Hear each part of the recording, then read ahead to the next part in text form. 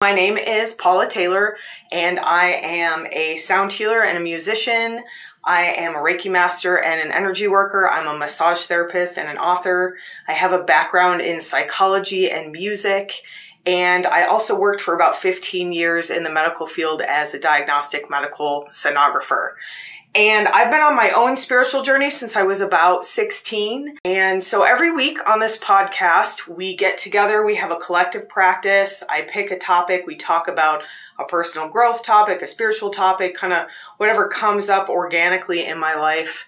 And I usually see that reflected back in the collective. Sometimes these ideas come from the clients I'm working with as well. And so we talk about a topic, and then we do a collective energy practice together, an energy healing guided meditation.